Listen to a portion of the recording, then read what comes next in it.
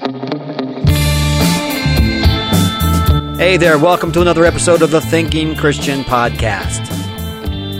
My name is Dane Kramer, and I want to thank you for joining me today. If you'd like to know more about me or this podcast, just go to thethinkingchristian.us.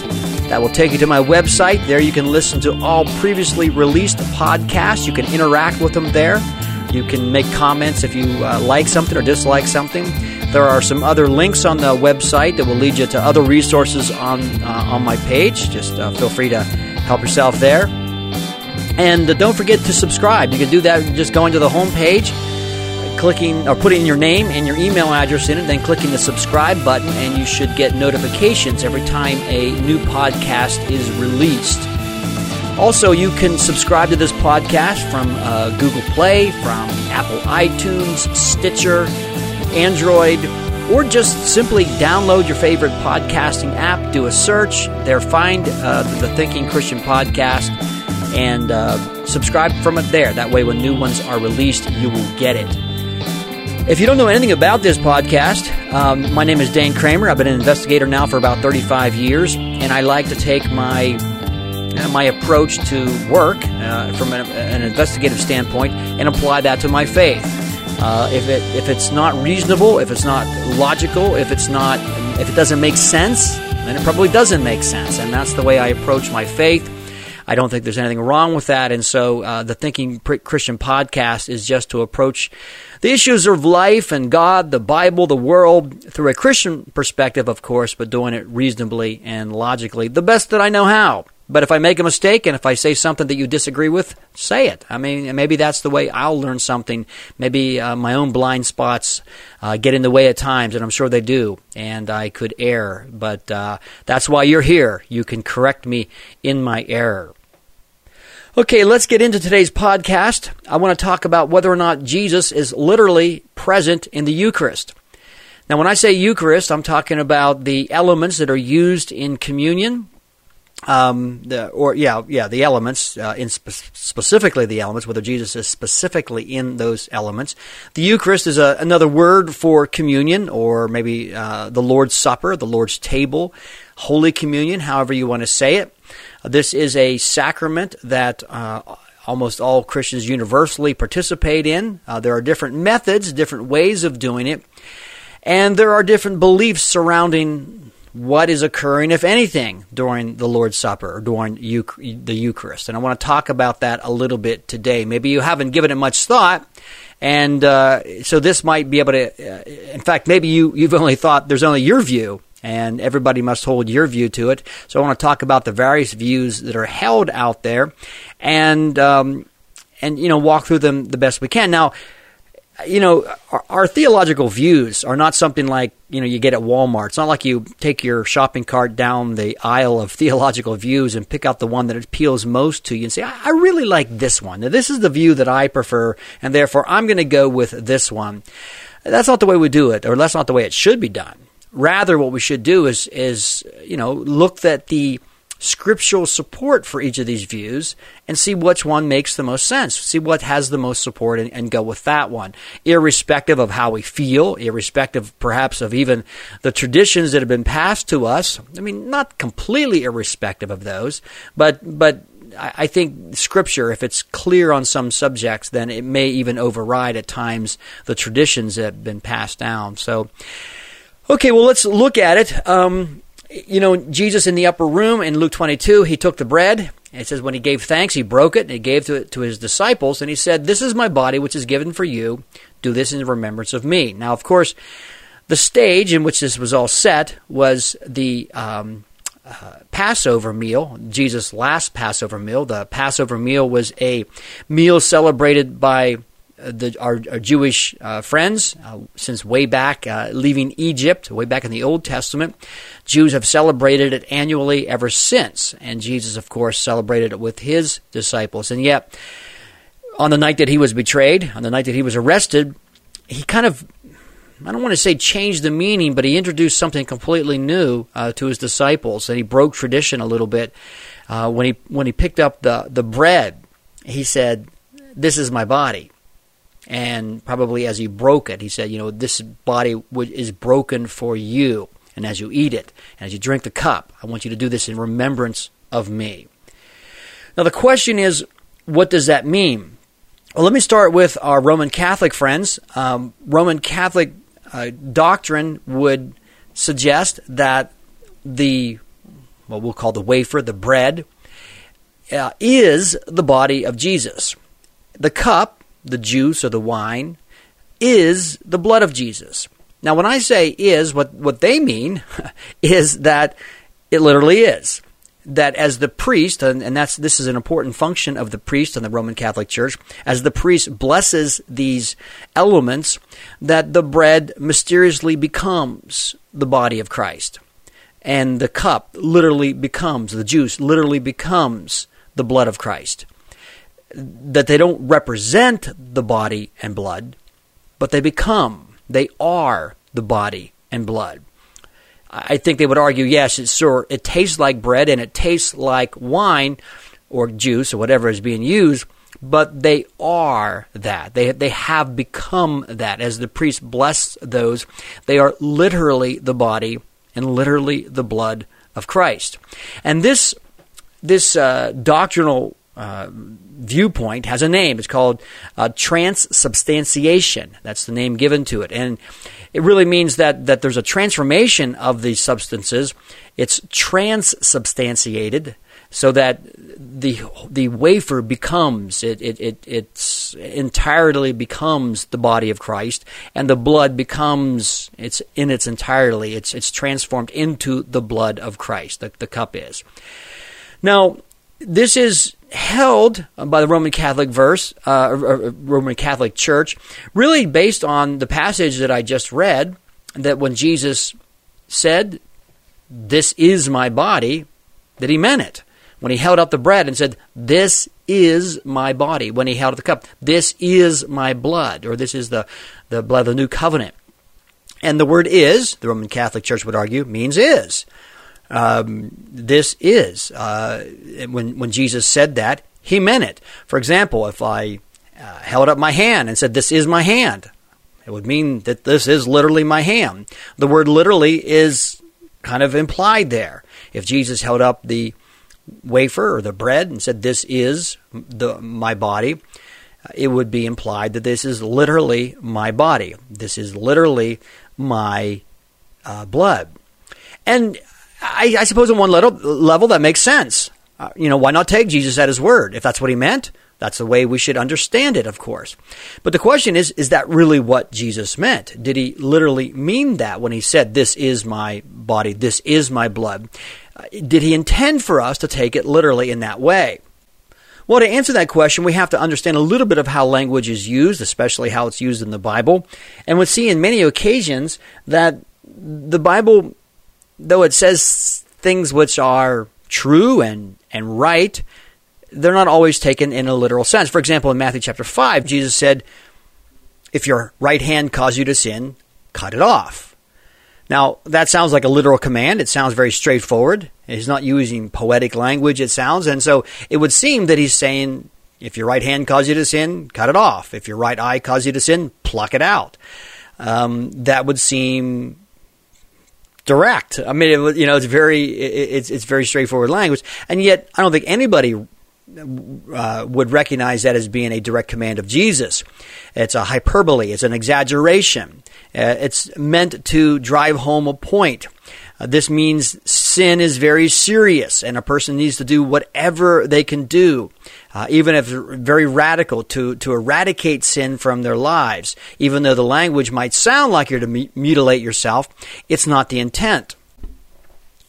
But what about the word "is"? Because that's where we're focused on here. When Jesus said, "This is my body," does he mean it literally? Is this literally the body and blood of Jesus?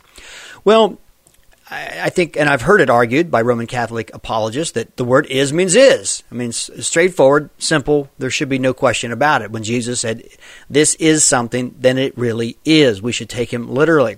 But the problem is we can't apply that method of understanding to every passage of Scripture where the word "is" appears.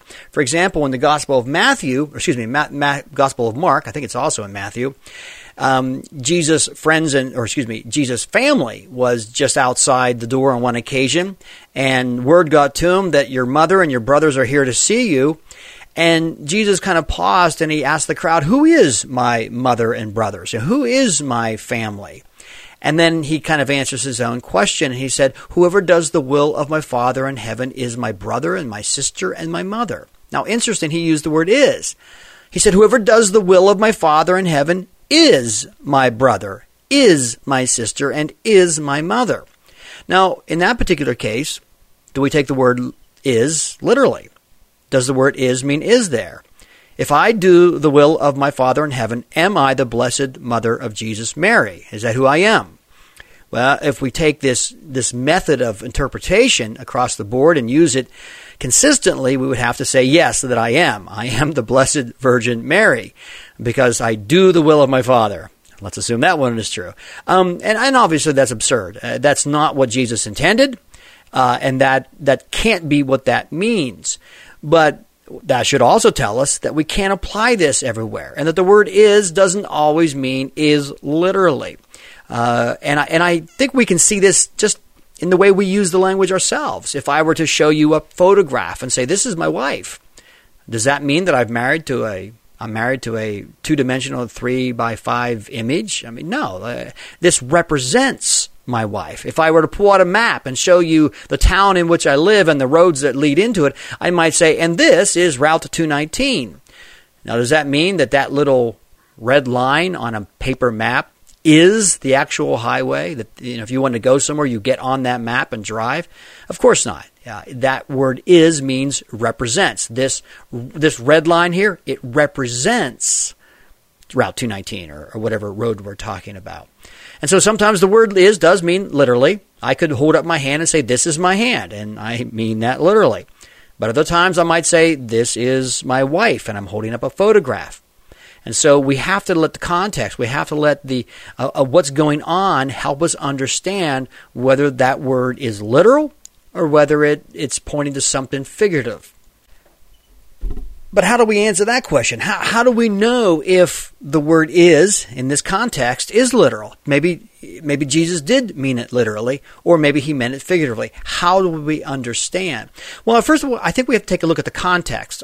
In the Last Supper that we're talking about was a celebration of Passover, as I've already mentioned. And if you're a Jew sitting there at Passover, every year you would have heard the host stand up and lift the bread up and say, this is the bread which our fathers ate in Egypt, something to that effect. Now, I think that most Jews would have recognized that this bread was not left over for like 2,000 years or wherever the case may be from Egypt. And this bread had not been eaten by their fathers, excuse me, but this bread represents that unleavened bread that their fathers ate. So I think the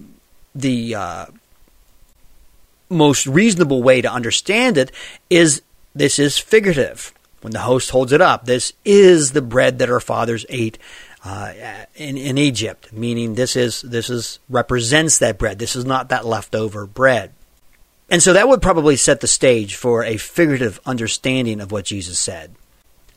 But I think there's something else more direct that would help us understand that. In Luke chapter 22, when Jesus offered the cup of wine, he held it up and he said that this was his blood, and he said, and I quote, which is shed for you.